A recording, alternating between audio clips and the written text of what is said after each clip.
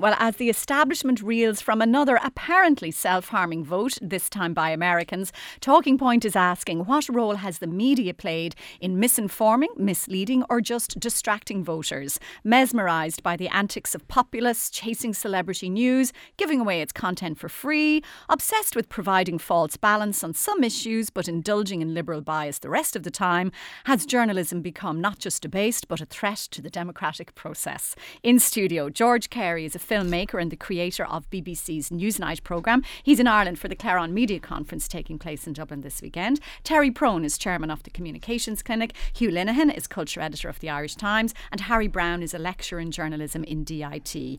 Browne, the historian Tony Judd was once writing about The Captive Mind, the book by Czesław Miłosz, which I hope is a reasonable pronunciation of the Polish writer, who's talking about how intellectuals were in awe to Stalin, despite all the wrongs that were clearly going on. And he described the captive mind as the mind which cannot imagine an alternative. And was this the failing of the commentariat and the media all over the world, who simply failed to imagine that people could possibly elect Donald Trump and therefore just didn't see it coming? What a learned question for 9 a.m. on a Saturday morning. Sorry, Sarah. Harry. That's fantastic. I think the commentariat is hardly alone in that respect. I think this was an unthinkable. It was an unthinkable, but it was also, in retrospect, it looks like an inevitable precisely because of the way that the commentariat and the rest of the media just enjoyed the spectacle of Trumpism and Trump himself really far too much. I mean, that sounds so moralistic because, after all, it's show business. And, what we're doing here, in a way, is just to carry on of that same sort of show business routine Trump really sells. I think the keynote for this election year was sounded in February by the chief executive of CBS, one of the major American television networks. And he was speaking to a conference, and he said, this whole circus with Trump, it's probably bad for America, but it's damn good for CBS. And I think that in some respects, and that was because of the advertising money, it was because of the viewership, it was because people were kind of hooked on the spectacle. And there was some bubble, though, where people were living where they could imagine that spectacle wouldn't lead to the inevitable conclusion. I mean, if it were a TV show, of course Trump would get elected. And it was a TV show, and of course Trump got elected.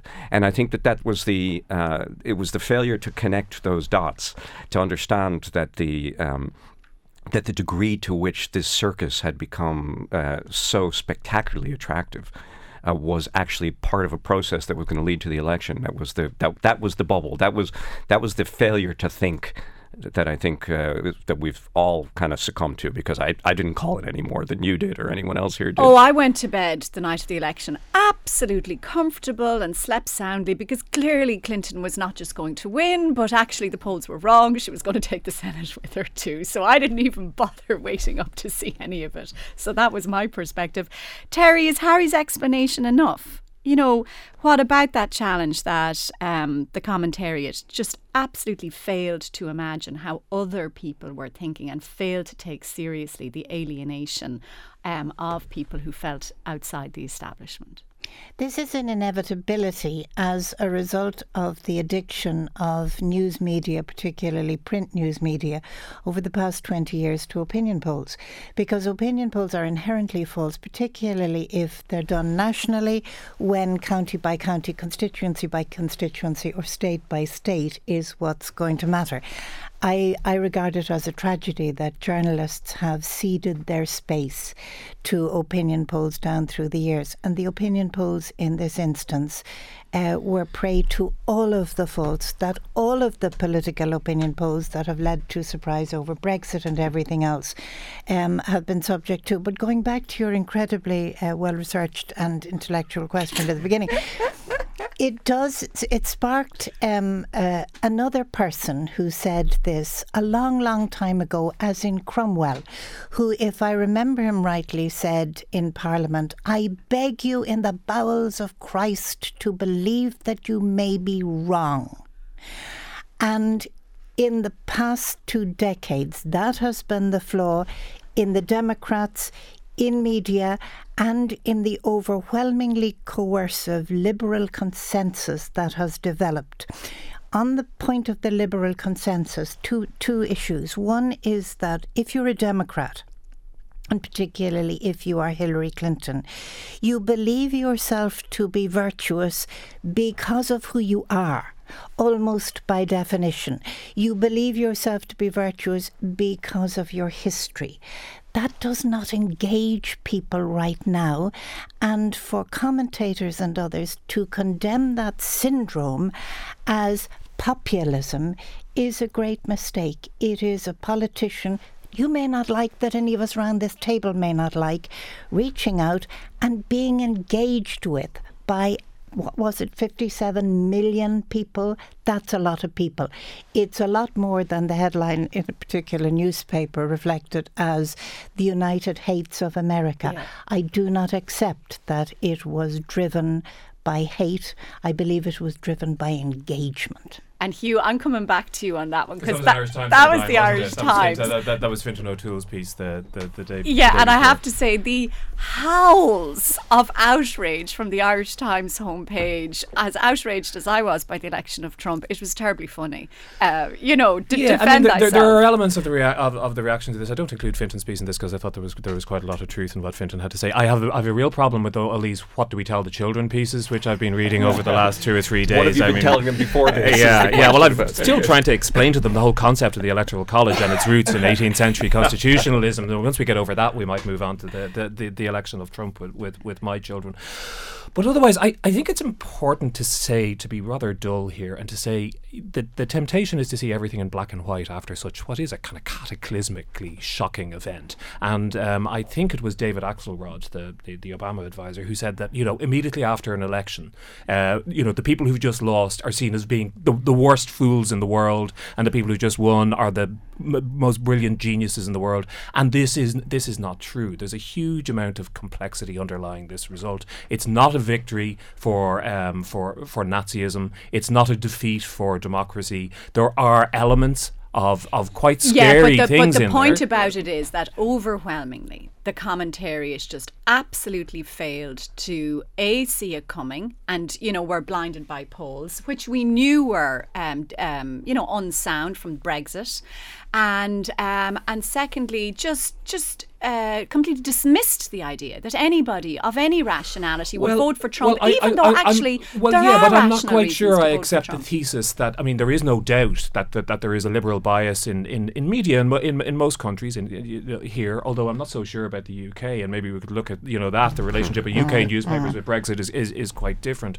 But that's not what happened on this occasion. What happened on this occasion was at 8 o'clock Eastern time in the United States, the Republicans thought they'd lost. There were noises coming out of the camp. They were saying off the record to media organisations that their ceiling was 240 electoral votes, 30 shy of the 270 required to win. Kellyanne Conway was preemptively tweeting on behalf of the Trump campaign that it was the fault of other members of the Republican Party. So it wasn't just a question of Liberals looking into the mirror and seeing what they thought they saw there. There was information of various sorts which proved to be wrong. I completely agree with Terry's point about the media abdicating its responsibility and indulging in what I think Professor Jay Rosen in the States invented the phrase horse race journalism. That is a huge abdication of what journalism should be. I think we also need to distinguish between what you describe as the commentariat and what we might call real journalism, which is people actually getting out of the office and going places and finding out facts on the ground and talking to real people. Unfortunately, fewer and fewer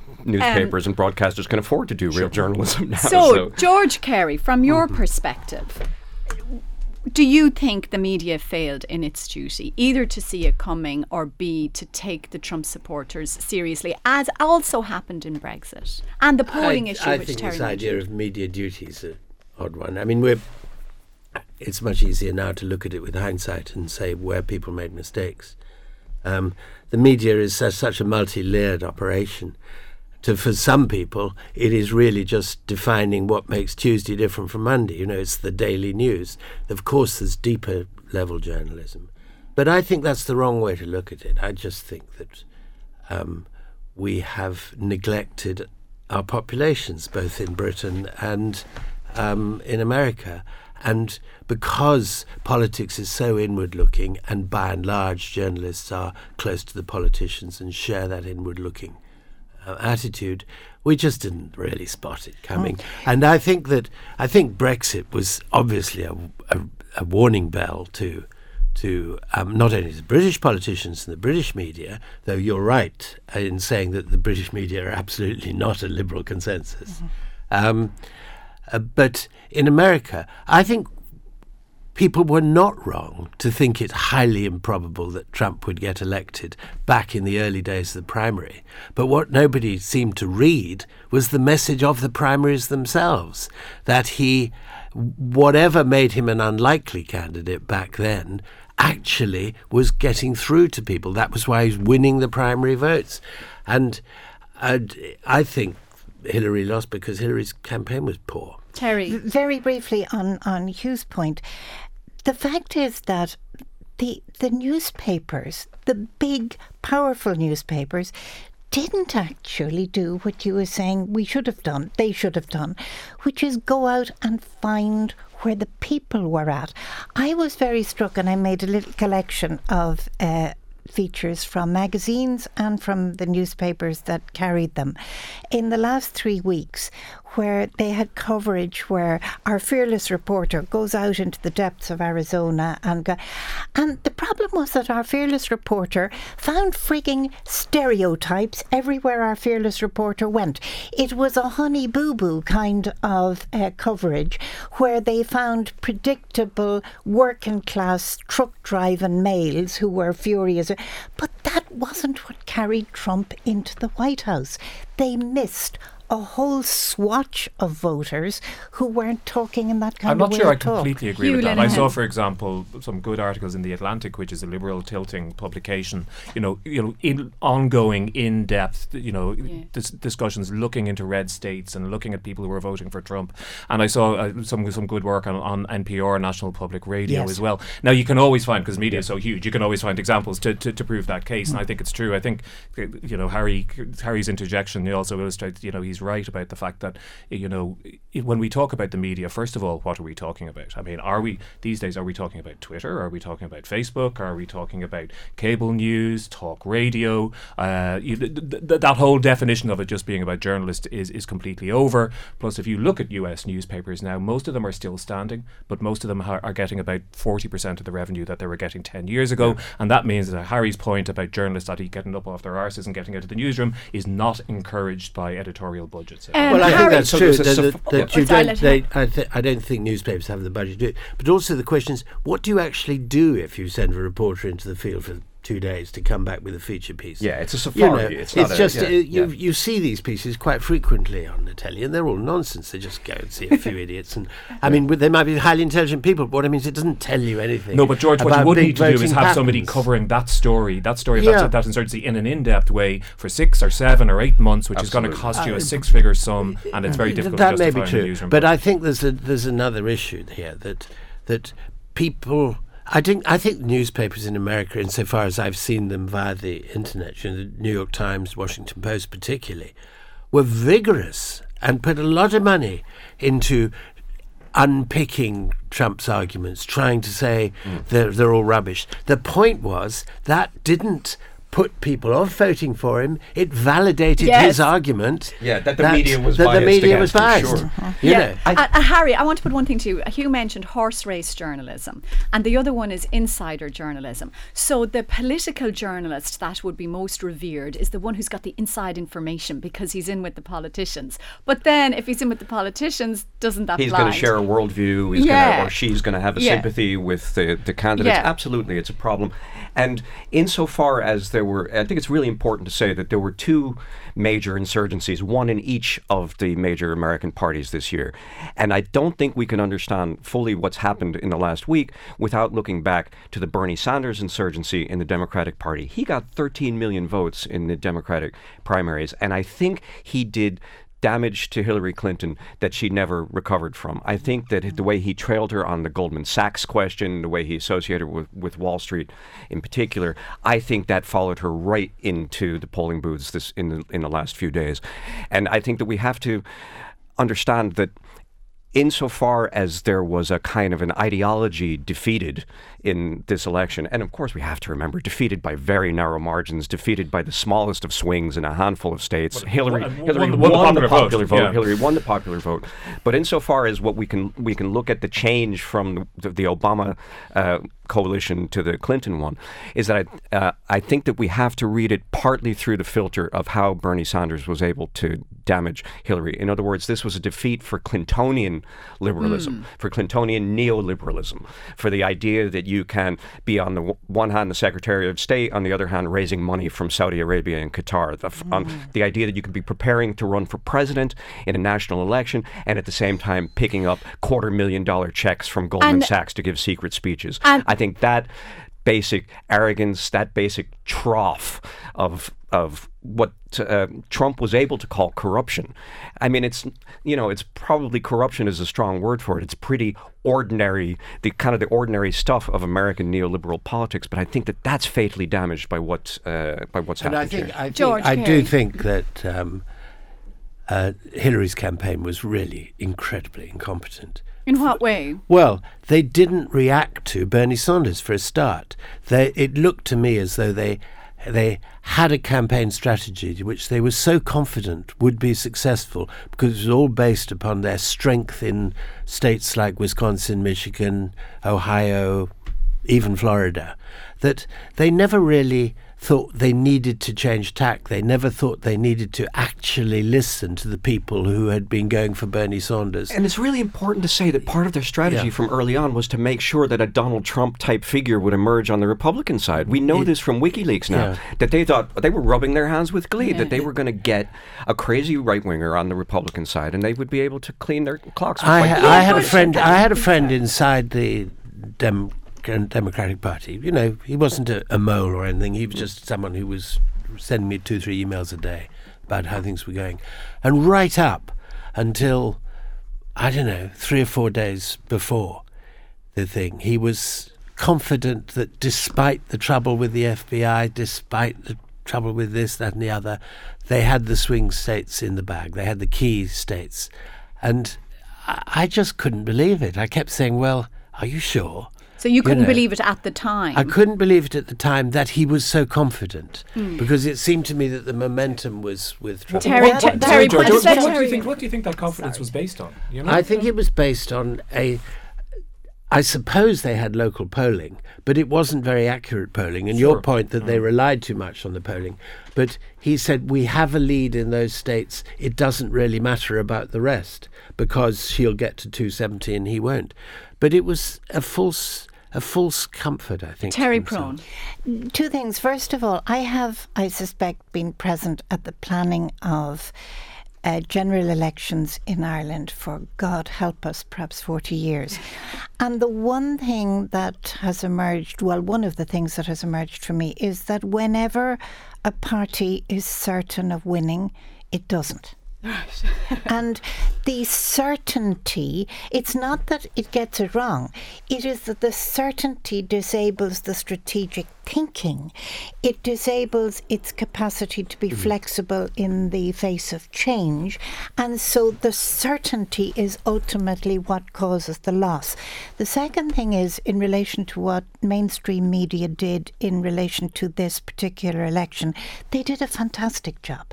The Washington Post, the New York Times, and some of the websites did the most punctilious fact-checking and proved in the main Donald Trump wrong on many things.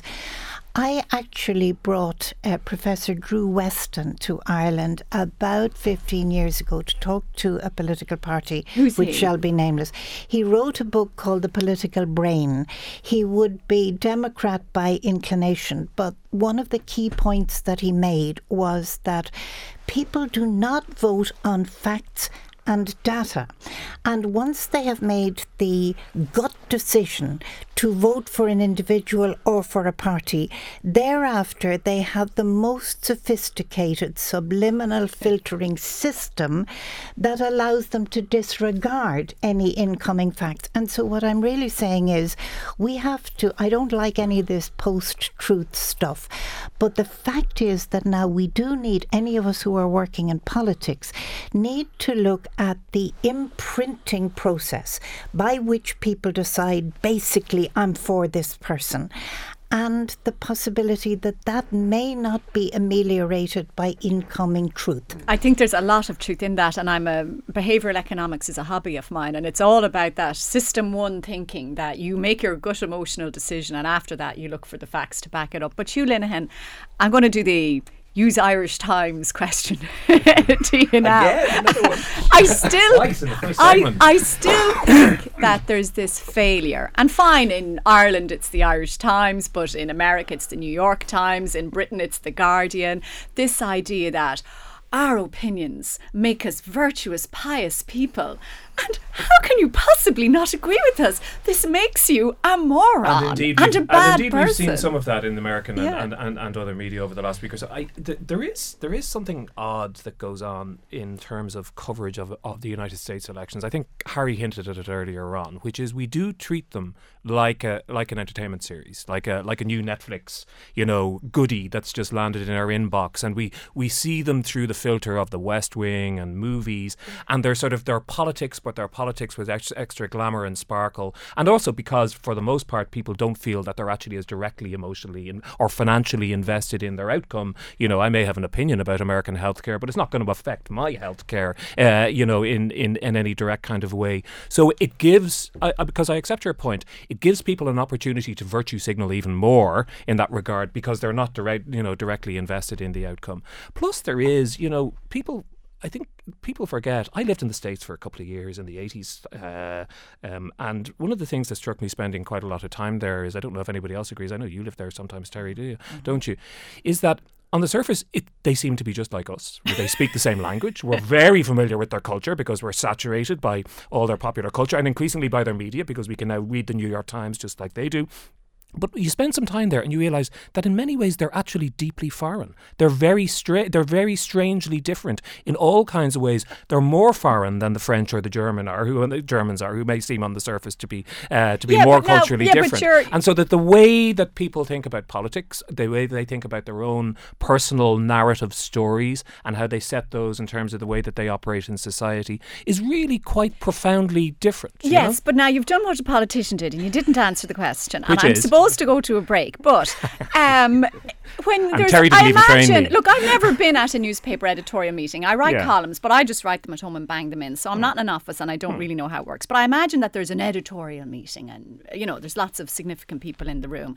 Is there somebody saying, look, clearly an awful lot of people, even if we don't think they're going to win this referendum, Brexit, a general election, US presidential election, are thinking differently to us? We really, really, really need to find out why they're thinking this way, because it just looks like it's just column after column after column. Sarah, you clearly haven't been reading Simon Carswell's reports on the election for the last 12 months, because he's been out and about all the time talking to people, whether they be political activists or ordinary people, because I'm not sure of this whole anthropological exercise of when I get in a car and I go and I find a man with a red baseball cap and talk to him. Yeah. But Simon's been doing an awful lot more than that, and if it's time for me to blow my trumpet for the Irish Times, I say we're the only bloody newspaper in Ireland that's actually put the resources into having Simon there all the time, having Ruan McCormick there for the last month or so, and actually doing that and talking to those people. Yes, there is no doubt that in that editorial meeting you talk about, I can reveal the fact that 98% of those people are probably horrified by the election of Trump, as am I myself. I don't necessarily think that's incredibly out of whack with what the Irish population thinks about Trump. We are the 51st blue state. My guess would be that somewhere between 70-75% of Irish people would rather have seen Hillary Clinton be elected. Yeah, and there's a variety of cultural and political reasons. Yeah, although I was in a hardware shop yesterday and somebody was saying, you know what, we could elect a Trump, we could do it. Well, there's no difference between somebody saying that and somebody saying I want to elect a Trump. Yes, I agree. George, one of your the current editor of Newsnight, Ian Cassidy, Katz wrote an article in the Financial Times a couple of years ago complaining about the death of the political interview. And he charted this terrible demise that you had people like Carey training politicians not to answer questions. Don't accept that as a premise. Okay, that's fine. Now, she's challenged the premise of the question, Yes. which is one of the things she would teach a politician to do. No, I wouldn't. And, and then you've got journalists who really want to make the interview all about them and they must humiliate the politician. So there's this standoff.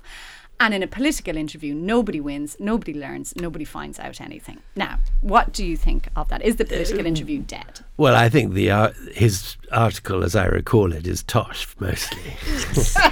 I mean, to base a whole argument about the future of the political interview around an interview with Liz Kendall, I mean, give me a break. It was true that back then, when they were trying to, various hopeless politicians were standing for the leadership of the Labour Party, the political what you were getting out of political interviews was hopeless. You know, the politicians were all walking on eggshells. They were talking non-language to avoid saying anything interesting, and that does happen. But the political interview is what editors like Ian make of a political interview, what orders they give people. I mean, he's got the freedom, if he wants to devote all an edition of Newsnight to a political interview if he really thinks he's going to get something out of it. I think what is true, certainly, is that the politicians have around them hordes of advisors who tell them what to say and what not to say. And so the politicians often do themselves a huge disservice. I was the executive producer of the BBC's Question Time programme for a long time, 10 years or so. And we always could tell who was going to be the stars. And they were the people who stepped out of line, who didn't obey the orders from people like Hugh, may I say? No, don't typify me. I'm not going to accept it even in a joke. Okay. But who were not talking the party language because they immediately communicated with the audience, who could spot political talk from real talk. And the classic example of that, Boris Johnson, who arose out of nowhere by just making jokes about his own party's policy on Question Time. You know, I mean, other things too. But it's that ability to dare to say something that isn't in the party manifesto and isn't going to might or might not get the whips upset. Who cares? That makes politicians work these days. Terry Browne. Yeah, there's a number of things, both in your question and in what George has said, that are assumptions that generalise all media training. 90% of media training is lousy because it is given by retired journalists or broadcasters who have just moved over because the pressure got too much in the studio. And therefore you have... Names, Terry, what names? Later. Therefore you have advice like you have to be more punchy. But more pronouncedly, what you get in bad media training is precisely what George says. You get advisors who are really good at framing thoughts or writing headlines, and they want to insert those into the mouths of the politicians. If you read the books that I have written, which reveal all about our kind of media training, the communications clinic approach, it is that is absolutely banned. You must never, ever put words into a politician's mouth. You must, on the other hand, remove from them by amputation everything to do with their party manifesto, because it is always written in conceptual language, which is not the language of radio and television, which is where they can persuade and engage people. The three rules of really good political communication are that you be interesting, you be understandable, and you be memorable. So why don't they do it? It is a hell of a task. Some of them are too stupid. Some of them are bluntly too embedded in the manner of communication that got them where they were. Some of them, and it's an interesting point about the American situation, some of them are really good communicators as candidates, but get almost frozen and fossilized by role when they get into it. I mean, Obama, for example, was the best candidate in communication terms ever. He was impassioned, he was magical, he was persuasive. But he was much less magical and persuasive as the president in role. So, Harry Browne, you're teaching journalism. So, I mean, do you teach what someone should try and get out of a political interview, and what is it? I don't teach that class, no. But I think that, that what Terry says is right there. That and I think that the premise that there's a basic problem with the way most political interviews are conducted is right. I think we also have to see that the way nowadays that most people experience a political interview is in the 15-second clip that their friends have decided to put up on Facebook. And that's really a fundamental change as well. So, very occasionally someone will put up a longer clip where we get to see the give and take, the pull and the challenge, etc. But that's not really how most of us experience politics. And again, go back to the American election. I mean, part of the genius of Trump was the way he brought the game into the foreground and then sort of refused to play it on the terms that had been previously set. So a lot of journalists actually who were following the Trump campaign early on found him kind of refreshing. I mean, he is shockingly inarticulate, and grammar is a foreign language to him. But he is extraordinarily good at, that couple of lines that's a little bit self-deprecating, cutting about his opponents. I mean, like cutting in ways that are shocking from the point of view of how normal, polite, even impolite politics was conducted previously. And again, he did this spectacle, and the media ate it up. And not just the media. People. I mean, the opinion polls again, but the opinion polls show that he won on the grounds of authenticity. The word authenticity comes up again and again, which seems so strange. But the extraordinary thing about the authenticity is that he was telling lies most of the time. Yes, but and yet it didn't matter. You may not, Terry, like this business of post-truth, but it's a reality with us. The point is that once, I've been in this business for donkey's years now, and there was a time, the famous Alan Clark saying about economical with the actualité,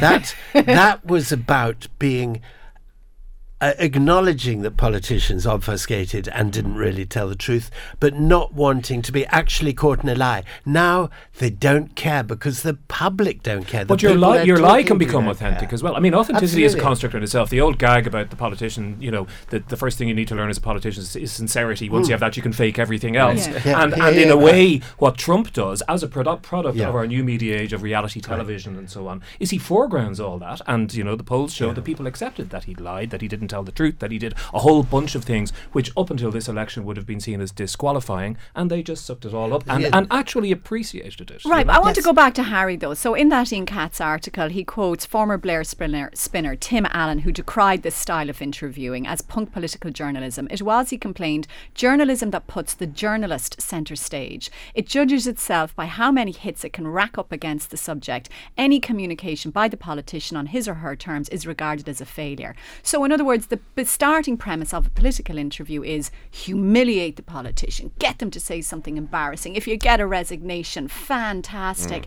And personally, I can't listen to it. Yeah, I cannot listen to it. The Paxman premise, why is this lying so-and-so lying to me? That's what I'm It reveals nothing. Yeah. No one learns anything. So is that something that we should try and fix? I think that the premise of your question is that these interviews are somehow important.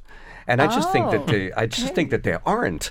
I think that that's pretty much over. The notion that occasionally there's a Twitter storm out of an interview, and that makes it seem like it's important. But I think increasingly that's not how politics happens. Politics happens in the sense of kind of a communal rush. Actually, I disagree with that. Terry, Hugh, I'll put it to you. And I just want to say why I disagree with it. That I think that this constant hectoring, sneering tone that all the politicians are the lying bastards lying to us means that people then, when they go to vote, accept the premise that all politicians are in some form or other corrupt or inept or useless, and therefore they might as well vote for a Trump because he can't be any worse. And that's the role, the corrosive role. There is no. I do agree with that. There is no doubt that coverage, that broadcast coverage and print coverage, and I have no doubt also that this is driven by some of the market pressures which are around on media organisations at the moment, is based upon this idea that all politicians are lying, conniving crooks, which anybody who knows politicians know is not the case. They are human beings with all the flaws and advantages that normal human beings have. But I take Harry's point, but I think that other things are going on. I suppose one of the things to say about Newsnight is, with all due respect to George, is that's never a good way when you're beginning. Newsnight has always been an elite minority, taste for a kind of for a particular subset of the UK population. Aww. It's not watched by half the people every night on a regular basis, and it's not all about what is the most significant mass phenomenon. And I think I present a podcast. I'm not saying it's the best podcast in the world, but what I would say is that the dynamic of that works differently because it's a different medium. So this question of time, I've also presented radio programs. On a radio program, you're very constrained by time. People, whether they were trained by Terry or by one of her inferior competitors, know how to get through a 4 to 5 minute, slice of time, and they know that the ad break is coming, and they know they can stonewall. You can't stonewall in a podcast in the same way, and it's not because it's not just that people want to stonewall all the time. They need to engage in a different level because you're in a different medium. I've done print interviews. They work in a different kind of a dynamic as well. I think the point, I do actually agree, I think, with the core of Ian Katz's point. So I disagree with George here, because I think that old school broadcast interviews, whether for television or on radio, are in terrible trouble, and they've become debased. And I'm not sure if they can be retrieved from that. Look, first of all, this idea that every single interview is a Jeremy Paxman sneering at a politician is not true. Jeremy himself doesn't sneer at all the politicians interview. Right. It's a ridiculous generalisation for a start. There are a few like that, and actually they're memorable because on the occasion, say, Michael Howard refusing to... He was lying through his teeth, but wanting, funnily enough, unlike Trump, wanting not to lie. So he tried to find a way not to. Trump would have just told a fib and have done with it. So it does occasionally have a function. What you're talking about, though, is not to do with the death of the political interview, but the death of broadcasting. Yes. That's a quite different issue. I quite agree with that. I mean, one of the things that's clearly happening when we're going back to our earlier discussion about why Trump, why Brexit, that sort of thing, is because all these broadcasters and journalists and people who were trying to sort of gather around this morning to blame them in some way are just talking into the void because the information is reaching people through other sources and other algorithms that are giving them the stuff they want to hear and so on.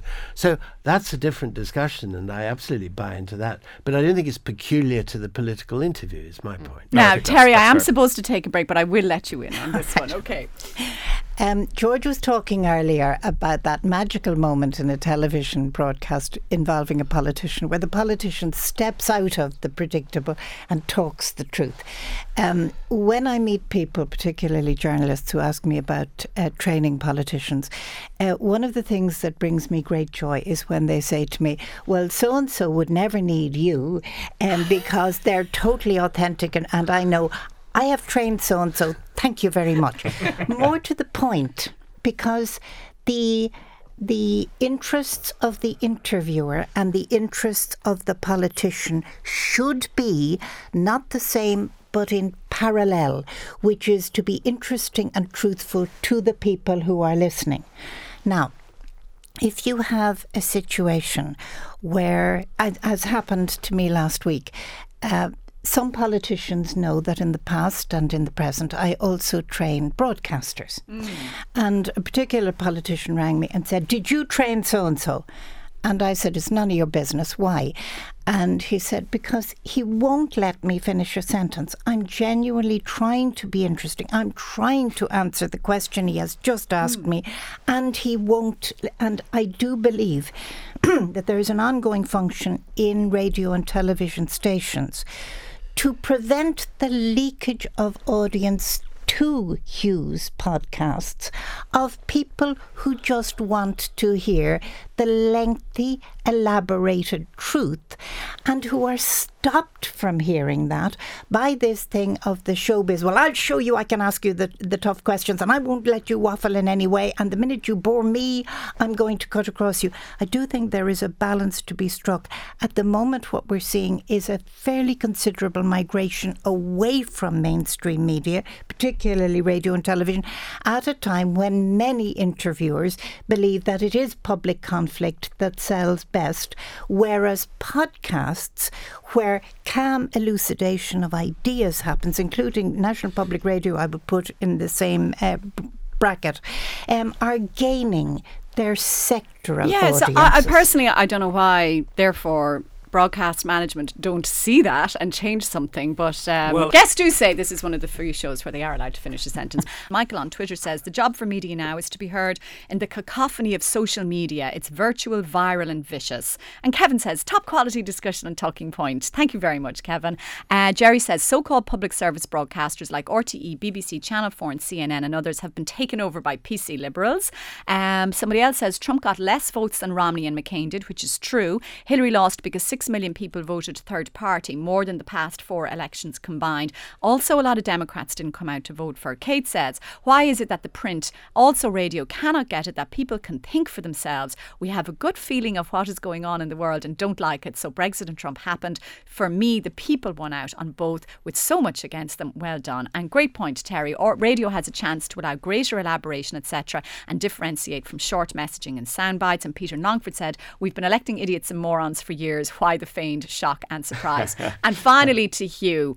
Great debate this morning. Just on Hugh's point, do we take it for granted how easy now it is to read the New York Times? Just read an article on it via Facebook. So Hugh, business models. Well, first of all, just to say that as a consumer of news, it's a great time to be alive because I have access to all the best journalism and all the best newspapers in the world, mostly for free or else for a very, very small amount of money. So that's fantastic, but it does bring with it its own challenges as well.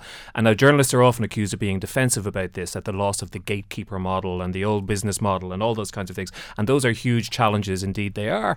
But even apart from the business model, the primary challenge facing our business model right now is Facebook, because increasingly it's the filter through which people find stuff that may be of interest to them amidst all that abundance. But there are significant issues with that. And one of them is that anybody who uses Facebook regularly knows that everything's essentially undifferentiated. You can't tell the difference between that 6 months of research that went into the New York Times article that pops up into your feed and the very odd but strangely compelling piece of clickbait that may well have been placed by Russia Today or somebody like that, who I may have slightly different faith in. It all looks the same, or indeed the absolutely bonkers, blog of some sort. And all those things get mashed in together, and it really becomes a problem, I think, for professional journalism, if you do value professional journalism, because people don't value it in the same way. Because all these little signals that they used to have to say this has the imprimatur of a proper professional, reputable organisation. And it's funny, we had a clip, but we don't have time to play it. But Barack Obama was making that precise point to Bill Maher during the week, this balkanisation, of coverage and how you pick it out. Harry Browne, the tension between heat versus light, the nice, calm, civilised discussion versus Vincent Browne, which people seem to like. Yeah. And in fact, I've seen politicians come out of getting a battering by Vincent Browne and they're smiling. They just think that was all part of the show. And I do think that the notion that we're in the business of shedding light, I just feel like it's hard to defend that in the current cacophony. That in fact we are in the business for the most part of generating heat and of generating revenue and of generating audiences. And sorry, are you saying that's how it is or how it should be? No, that's how it is. Yeah. That's how it is. It's lovely to think about the capacity we do get sometimes to shed light. Arguably an hour-long discussion like this one, it does hopefully shed a little bit of light. But for the most part, one size fits all, Harry. You can have both of those things happening. I know, and I know people are genuinely curious, but I think that there's a degree to which we're kind of, we're still not asking the right questions. Like we say, okay, have we covered the Trump movement? And maybe we have, but have we covered the Sanders movement? Have we covered the water movement in Ireland? And I think that those sort of basic structural biases still need to be addressed. Terry. Very briefly, the New York Times this week has exemplified world opinion, which is one of fear, horror, disbelief. We practically had the whole Kubler-Ross sequencing of reaction to the election of Donald Trump. The New York Times exemplified the same kind of reaction a little while back. They regarded the elected president as a gobshite from rural America who had no principles, who was crooked, who was unspeakably unfit to be president. He turned out to be Abraham Lincoln. Let's look at a little hope rather than total depression. George, do you go along with that? Well, I certainly don't think it'd be as bad as was predicted, largely because Trump is a sort of actor. He acted the role of vandal to bash his way into Washington. Now that he's there, he'll be the paternalistic figure, and a different sort of fellow will emerge. Whether he will make mayhem as well is another matter, but it's not what we expect it's going to be. I think so too. That was George Carey speaking. He's the founding editor of Newsnight, and he's in Dublin this weekend for the Claron Media Conference. You can go to claronmedia.com for that. So look, that is it for today. Many thanks to my guests for coming in this morning. Marion Kennedy was on sound, Aidan McKelvey researched, Stephen Jordan produced, and thank you for listening.